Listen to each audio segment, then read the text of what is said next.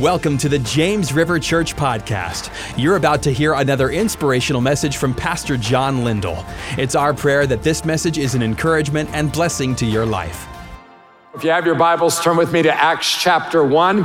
Acts chapter 1, where we come to a very sobering, but I would say necessary passage. You know, we've been in Acts and we've been studying and learning some very exciting truth that is really very, very uplifting.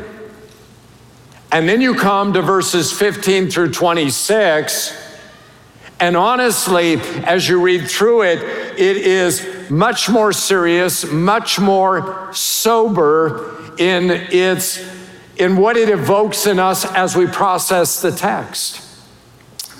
There are a couple of things that I want you to notice about this text that we need to be reminded of. And I would say in context of power today, this is an important reminder for us, these verses in verses 15 through 26. That in the midst of God moving in power, there are things we need to keep in mind. Number one, we need to keep in mind that any move of God or work of God is a fulfillment of God's word. That God has promised to answer prayer, that God keeps his word. We're going to see in this passage where Peter says, listen, the word said this, and God's word will be fulfilled. You're going to see it again in Acts 2. When people say, what is this? Peter says, this is the word of God that is being fulfilled. In the book of Acts, what you have is the fulfillment of God's promise to his people to meet them in power. That's a fulfillment of the word of God.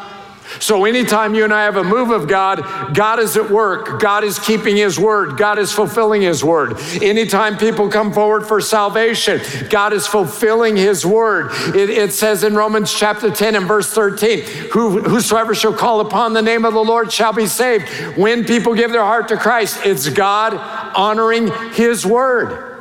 When miracles happen, when healings happen, it's God honoring his word. In Mark chapter 16, Jesus said, these signs will accompany those who believe. In my name, they'll drive out demons. They will speak in new tongues. They will place their hands on sick people and they will get well. That's God keeping his word.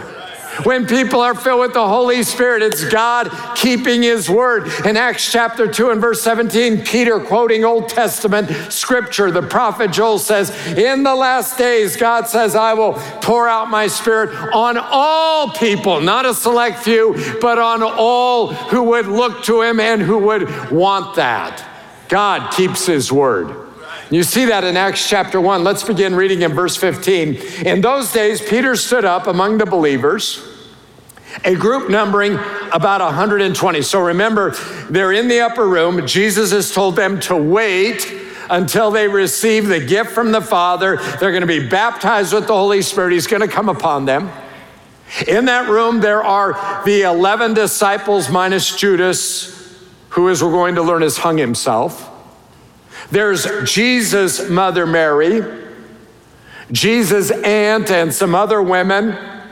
There are other followers of Christ. In Luke chapter 10, he sent out 70, depending on your version, or 72 to pray for people, and some of those are there. There's Jesus' brothers are there. So there's 120 people. Peter, prompted by the Spirit of God, gets up and says, brothers, the scripture had to be fulfilled, which the Holy Spirit spoke long ago through the mouth of David concerning Judas, who served as a guide for those who arrested Jesus. So he is setting the stage for them to replace Judas. Judas has passed away. Now they need somebody to take his place as one of the 12 disciples. So scripture must be fulfilled. So second thing I want you to notice, and it's this, it's not enough to see God work around us.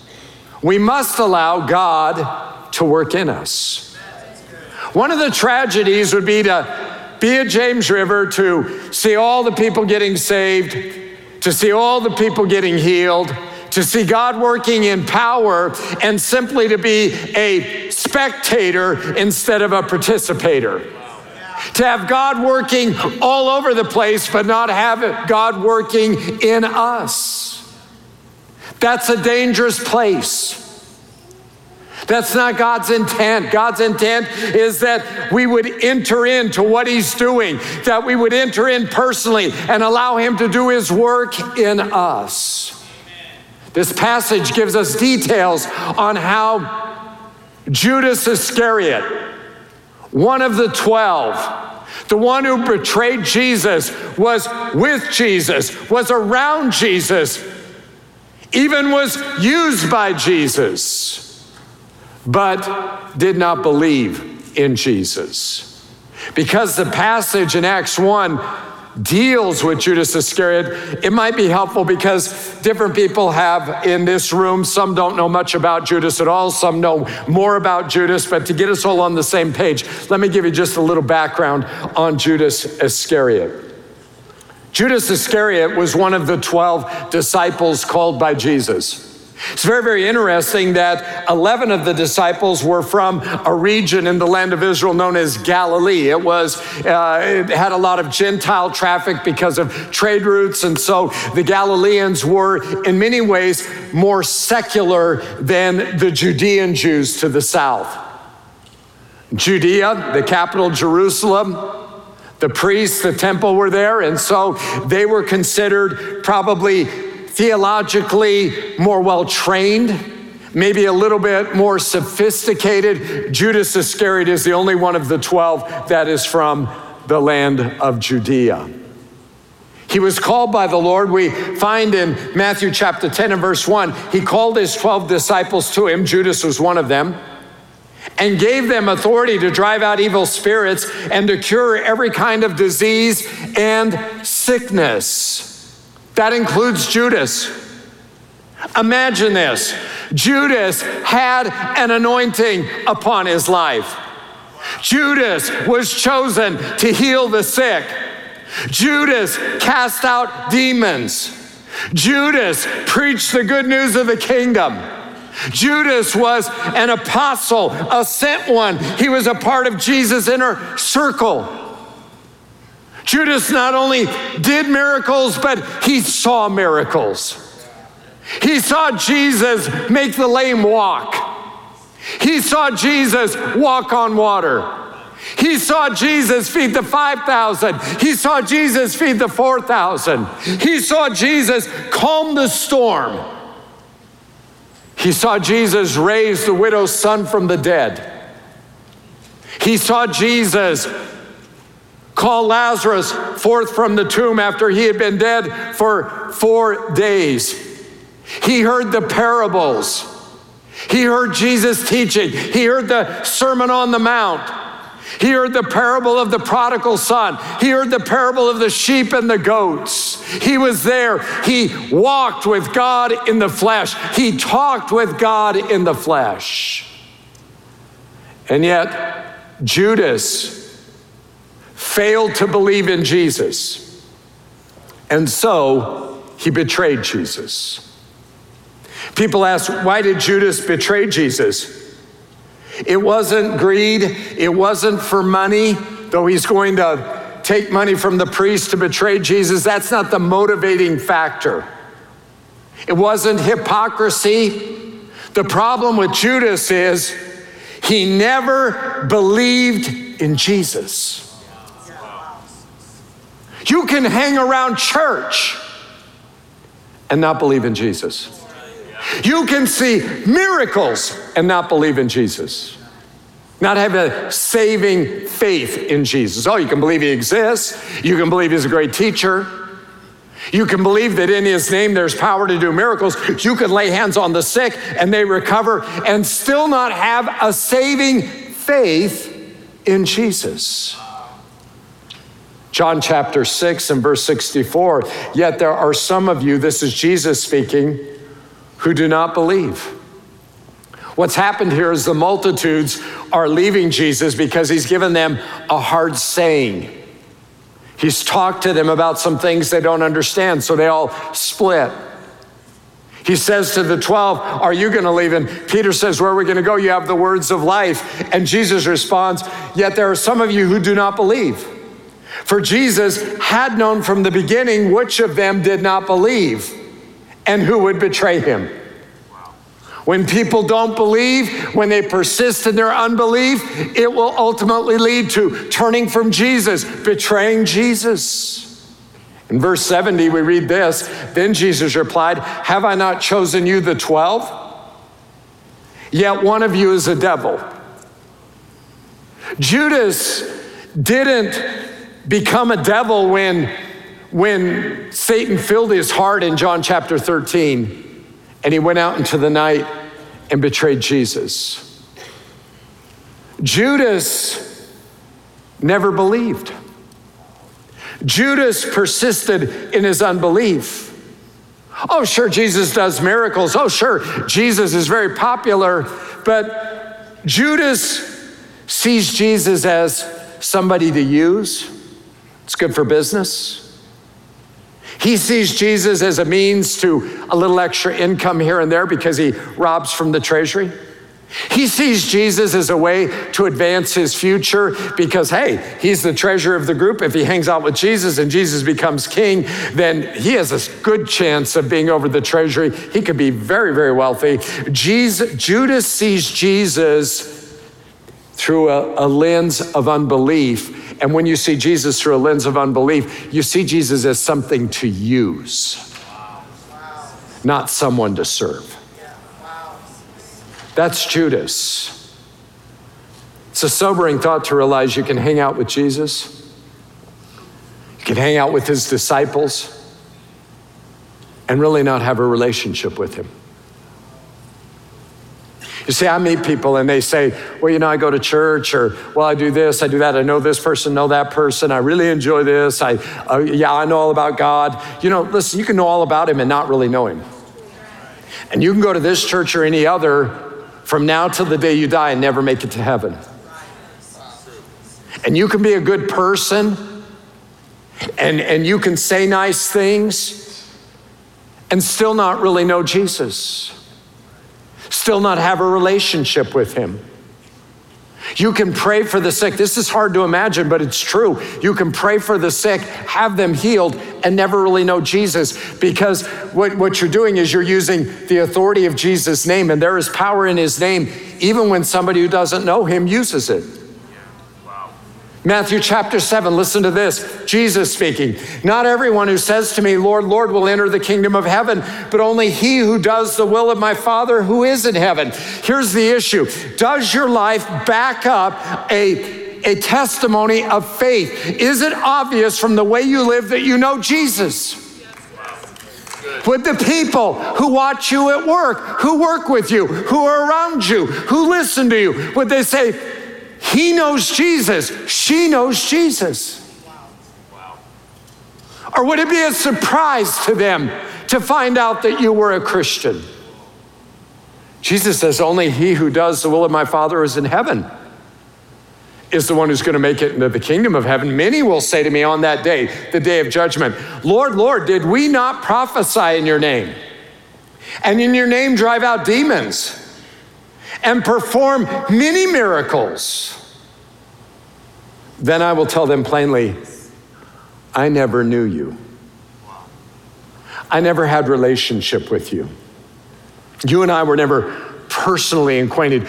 You knew about me and I knew about you, but there was no relational friendship. There was no relational interaction. There was no personal relationship. Let me pause just briefly and encourage everybody relative to praying for the sick. Because, a lot of times people get in this mindset of, well, I don't know if I have enough faith, which is a dead-end street for every single person to try to evaluate. Go ahead and pray for somebody, and you may find out that you had more faith than you realized. Because it doesn't take much faith. It only takes a mustard seed of faith if it's the real thing. But think of this. Many will say to me on that day, Lord, Lord, did we not prophesy in your name, and in your name drive out demons and perform many miracles? People who didn't know Jesus in the name of Jesus did some amazing miracles. Think of that. If people who don't know Jesus in his name can do miracles, how much more should people who know Jesus in his name be able to do miracles? Amen? That should be very encouraging to everybody.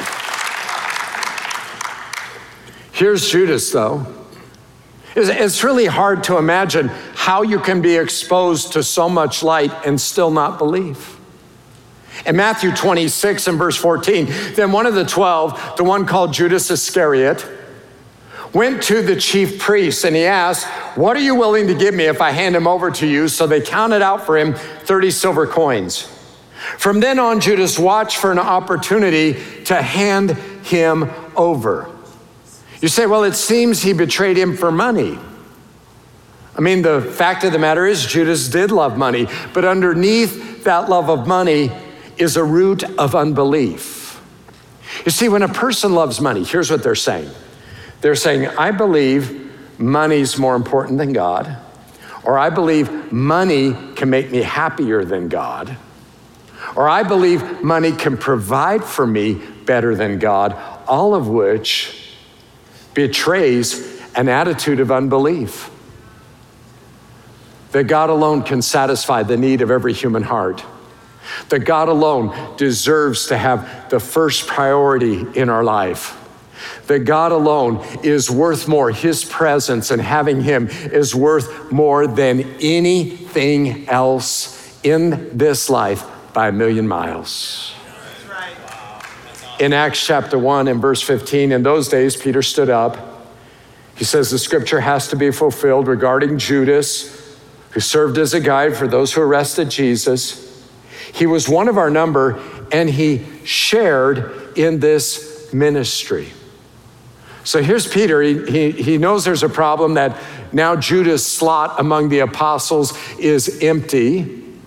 And he wants everybody to know that this didn't catch God by surprise. Judas' betrayal did not catch him by surprise. In fact, let me just say this on Judas. He did not have to betray Jesus.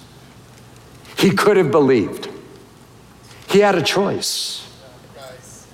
Just like today, everybody watching this message online, everybody at every single campus has a choice. We all get the opportunity to choose what we're going to do with Jesus. It is the most important decision anyone will ever make. What will you do with Jesus? Judas didn't have to choose to betray Jesus. He could have chosen to believe. God, in his foreknowledge, knew what he would do. Look at it in verse 18, Acts chapter 1. With the reward he got for his wickedness, so that 30 pieces of silver we read about, Judas bought a field. There he fell headlong. His body burst open and all his intestines spilled out. So he uses the money, he buys a field, and that is the place where he dies. Everyone in Jerusalem heard about it, so they called that field in their language Akeldama, that is field of blood. Now, Matthew, in his account in the gospel record, gives us additional insight. Matthew says this: when Judas, who had betrayed him, saw that Jesus was condemned, he was seized with remorse. Let me make it clear, there's a big difference between feeling bad, having remorse, and being repentant. A lot of people feel really bad about their sin, they're just not willing to turn from it. A lot of people feel badly that things have worked out or that they haven't been faithful to the Lord or that this thing and that thing has happened, but they've never really turned to Jesus. Repentance is when a person turns to Jesus. Judas still has a choice here. He can feel bad and imagine this: run to the cross where Jesus is crucified. Can you imagine Judas at the foot of the cross asking Jesus to forgive him? It would have been, for all time and eternity, the greatest example of God's love and God's forgiveness. But instead, he's not repentant, he just feels bad. It says, and he returned the 30 silver coins to the chief priests and elders. He's trying to undo what he did. He's trying to say, that wasn't good that I did that, so I'm going to be a better person. I'm going to give the money back.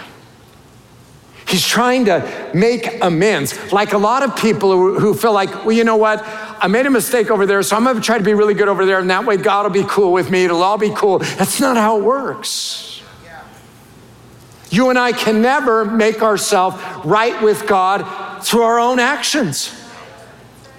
We need a Savior to do for us what we could never do for ourselves. Verse 4, we read this. He said, I've sinned. I betrayed innocent blood. What is that to us? They replied, that's your responsibility. So Judas threw the money into the temple and left. Then he went away and he hanged himself. You say, well, Acts 1:18 says he fell headlong and his body burst open and his intestines spilled out. So which is it? Did he hang himself or is Luke telling us what happened? Both are right. In a tragedy, Judas takes his life, either the tree limb breaks or the place where he'd hung the rope or the rope breaks and he falls and where he falls, his body's torn open and his intestines spill out on the ground. Matthew tells us this. The chief priest picked up the coins and said, it's against the law to put this into the treasury since it's blood money. So they decided to use the money to buy the potter's field as a burial place for the foreigners. They used Judas' money to buy the field. Therefore, in a sense, Judas is the one who bought the field. Are you with me? And that is why it's been called the field of blood. So here's Judas. He takes his life. Now I want to pause here for just a moment because probably the most oft question I'm ever asked is if a Christian commits suicide, will they go to heaven? And that's when people ask that, my heart breaks for them and for the circumstance often that creates the question. Let me just kind of give you just a little bit of background regarding suicide. There are 6 suicides mentioned in the Bible. Actually, 7 people committed suicide, but there's 6 occasions. Let me just quickly bring them up for you. Abimelech, he was a son of Gideon. He had 70 half-brothers, and he was the result. Gideon and his concubine produced Abimelech. And if you read the story of Abimelech, he was one messed up dude. I mean, he killed 69 or 70 of Gideon's sons on one stone. It was human sacrifices, what's going on there. So he is wild. He is leading a group of evil men. They're going to attack a city. They've already killed a lot of people in another city. And a lady throws a millstone over the top of the wall, lands on his head. He's not dead yet, but he says to somebody, hey, I don't want it said that a woman killed me, so run me through. So it would be an assisted suicide. Samson, remember, he's blind. He's entertaining the Philistines. He says to the servant, help me put my hands on the pillars of the temple. There are 3,000 people in this temple. And he says, to God, let me die with them. And he kills 3,000 Philistines in that move as he tears down the temple, and he is killed. But it's a suicide. He's saying, I want to die. I'm going to take my life slaying the Philistines. Saul and his armor bearer, remember Saul has consulted a witch. It's going bad for him. He's got an evil spirit that is working him over continually. Saul's in battle against the Philistines. He sees he's surrounded. He sees he's not going to be able to make it. He asks his armor bearer to run him through. The armor bearer's like, I ain't doing that. So Saul falls on his sword. It's an unsuccessful suicide. An Amalekite comes and he kills Saul. And so that is an assisted suicide as well. Ahithophel, a friend of David's, rebels against David, helps Absalom in the rebellion. The rebellion fails, or Ahithophel can see it is going to fail. He knows he'll be in big trouble, so he goes home and hangs himself. King Zimri is a king for 7 days in Israel, and he had rebelled against the current king, had assassinated him. When the armies of Israel surround the palace, he burns the palace down with himself inside. And then there's Judas Iscariot. So it's a sordid set of stories in many respects. Now back to the question of, if a Christian commits suicide, can they go to heaven? Let me say this, because I'm going to give you an answer that may vary with your tradition or with what you've heard. There are some segments of Christianity that would say if a Christian commits, if anybody commits suicide, they're headed to hell on this basis. They would say that suicide is taking a life, which is murder. You've broken one of the 10 commandments. Therefore, it's the last act of your life, and you go to hell for that because you didn't have a chance to repent. The problem with that thinking is this. When the Lord forgives us, he forgives us of all our sin, past, present, and future. You better pray to God he's forgiven you of every your future sin, because if not, if you're in a hurry and you run a red light and somebody hits you and you're taken out and you sinned, your last act was a sin.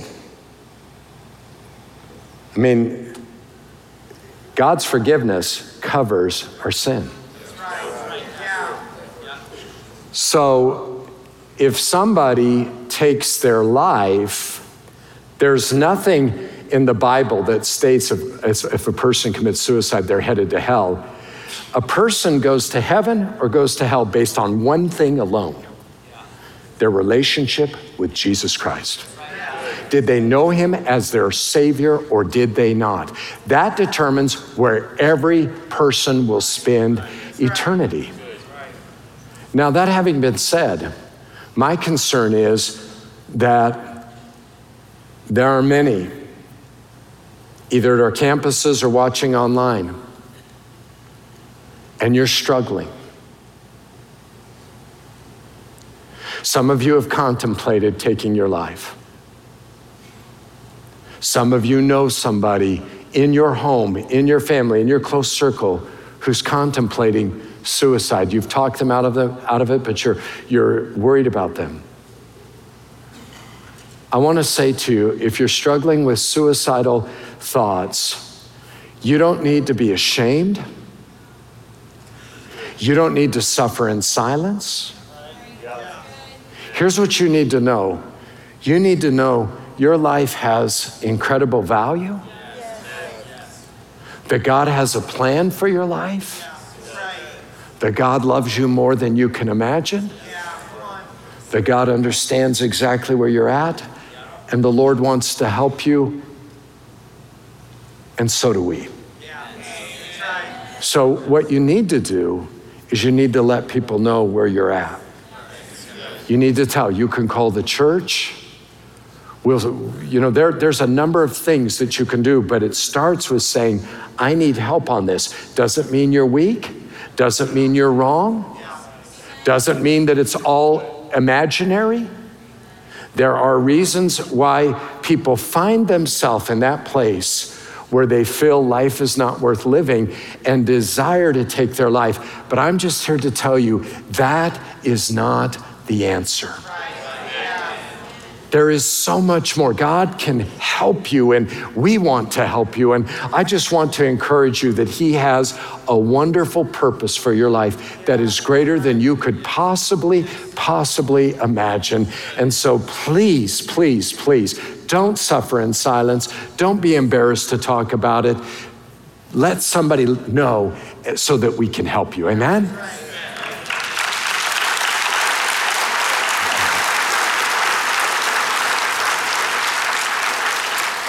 Let's go on, Acts chapter 1, verse 24, said Peter, it is written in the book of Psalms, may his place be deserted, let there be no one to dwell in it. And that's a quote of Psalm 69. That's saying, it's a psalm on betrayal by a friend. And David is saying, you know what, because of the way I've been betrayed, Lord, in your judgment, you're going to take care of that. And because of his betrayal, things will happen to those around him, which is whatever you and I do, people around us pay the price, amen? Yes. And may another take his place of leadership. And so it's all so tragic, and I realize as I'm bringing you this message, some of you are like, man, I came to be lifted up. Thanks, John. We're talking about suicide, we're talking about Judas, we're talking about, and the fact of the matter is, I get what you're feeling because, hey, I studied it all week. And at the same time, I believe it's God's way of speaking to the hearts of all of us, those who don't know him, that they might know him, and those of us who do, that we might be prepared for what God wants to do in all of our lives. So in verse 21, we read this: therefore it's necessary to choose one of the men who have been with us the whole time the Lord Jesus went in and out among us, beginning from John's baptism to the time when Jesus was taken up from us. For one of these must become a witness with us of his resurrection. So they had three criteria for Judas' replacement. Number one, they had to have been with Jesus from the beginning. They were to have seen the resurrection and the ascension. And number three, they would have to be chosen by God. We read this in verse 23. So they proposed two men, Joseph called Barsabbas, also known as Justus, and Matthias. Then they prayed, Lord, you know everyone's heart. Show us which of these two you have chosen to take over this apostolic ministry. In other words, God, you chose the 11, you choose and make us whole as a group of 12. So we read this, verse 24, we just kind of pick it up. They were praying, asking God to help them to know who to choose, which Judas left. Watch this last phrase here. Which Judas, that's Iscariot, left to go where he belongs.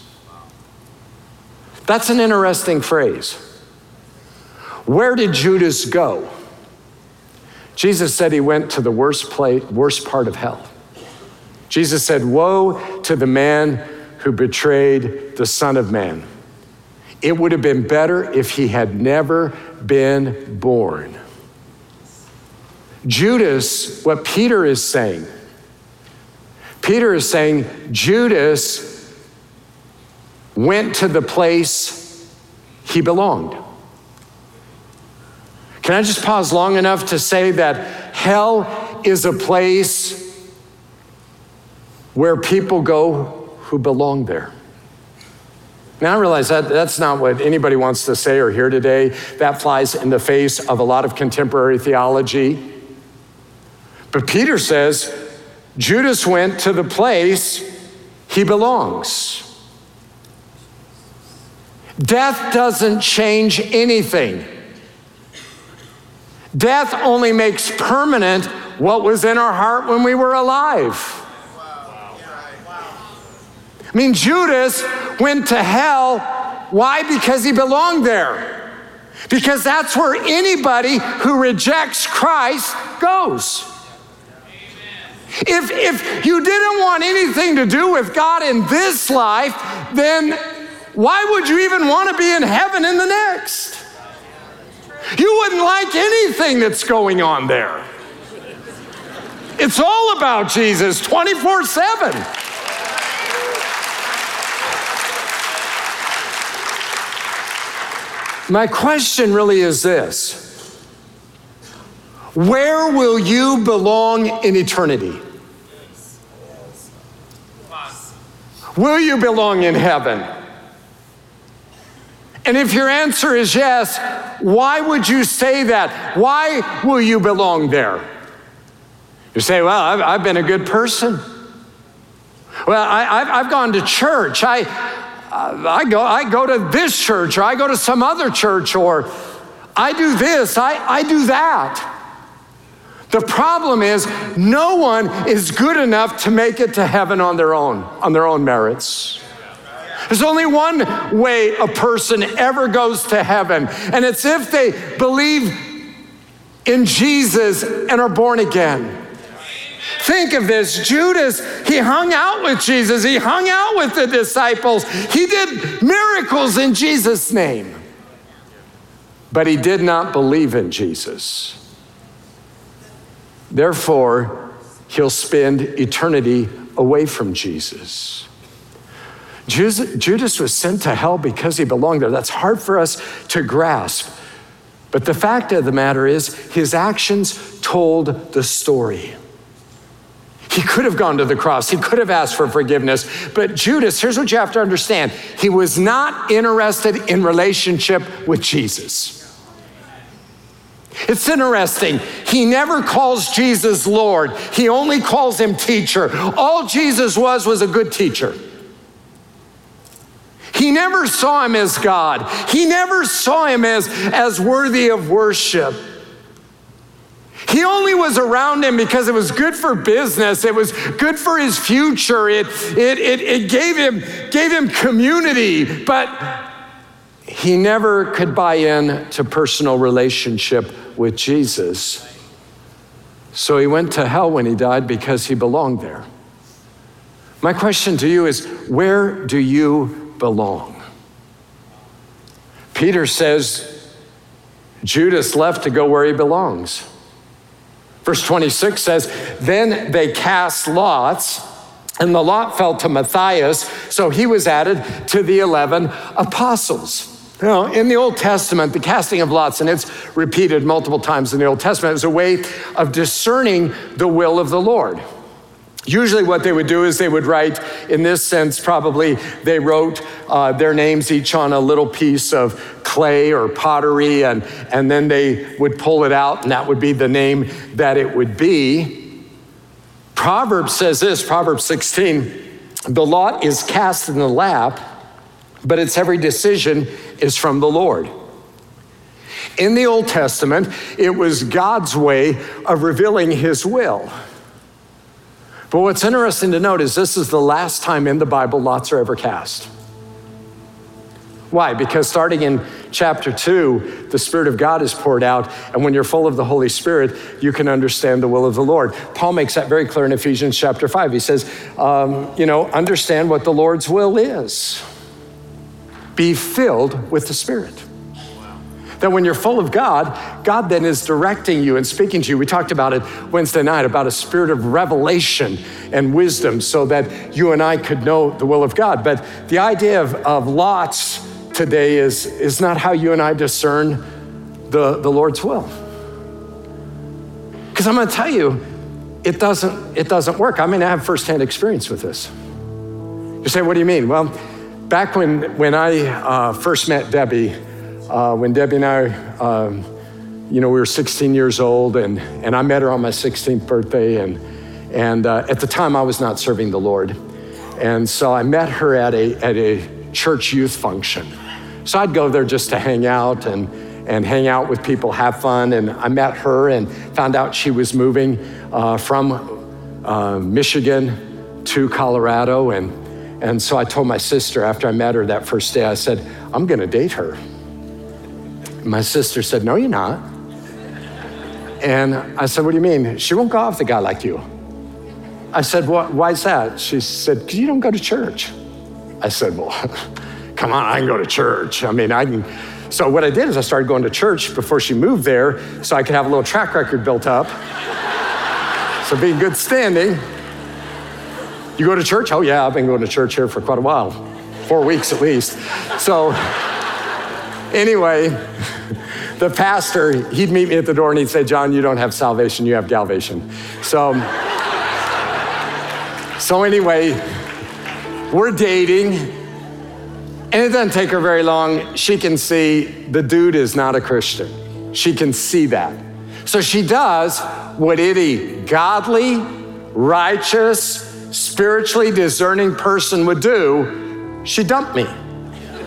So she's like, you're out. And I would just say, if you're dating somebody and they are not a believer, that is not a relationship God can bless. If it's meant to be, break it off, let God do a work in their heart. You say, but how will they hear without me? Debbie did not even give that a thought. She figured, hey, God will take care of him, and God did. I kept going to church. I ended up giving my heart to Christ. My life was really radically changed. And then I found out through the grapevine that Debbie was like interested in me again. So my brother, I have an older brother, he's 15 and a half months older than me, and he was like, you are not gonna go out with her, are you? And he said, I would never go out with her.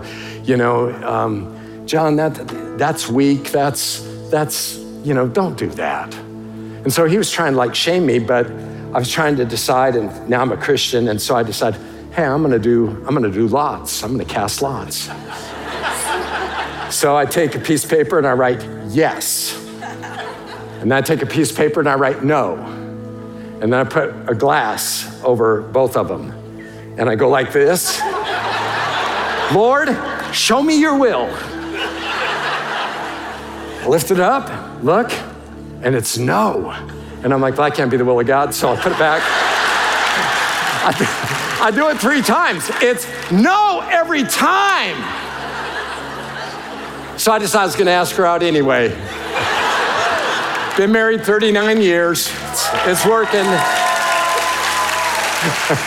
All that to say, don't cast lots. Okay, let's see, where was I? Okay, back to Acts chapter 1, verse 26. Then they cast lots, and the lot fell to Matthias, so he was added to the 11 apostles. You know what? We don't know a lot about Matthias, and that's not really important.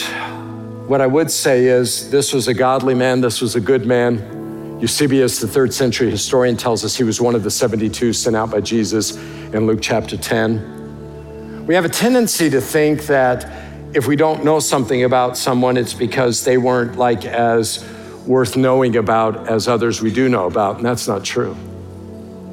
This was a faithful man, this was a godly man, this was a man who laid down his life for the gospel. This was a man, church history tells us, who died by having them push him off a cliff, throwing rocks at his head, and then before he was dead, they cut off his head. A violent death, but he lived for Christ. He was faithful. He followed Christ, and we'll meet him in heaven. I mean, he will be in heaven. Why? Because he belongs there. He had relationship with Jesus. He lived for Jesus. His life proved he loved Jesus. Judas, tragically, on the other hand, will be in hell. My question for you, honestly, is this: where will you spend eternity? Where will you belong for eternity? The answer is found in whether or not you believe in Jesus and have been born again. Let's pray.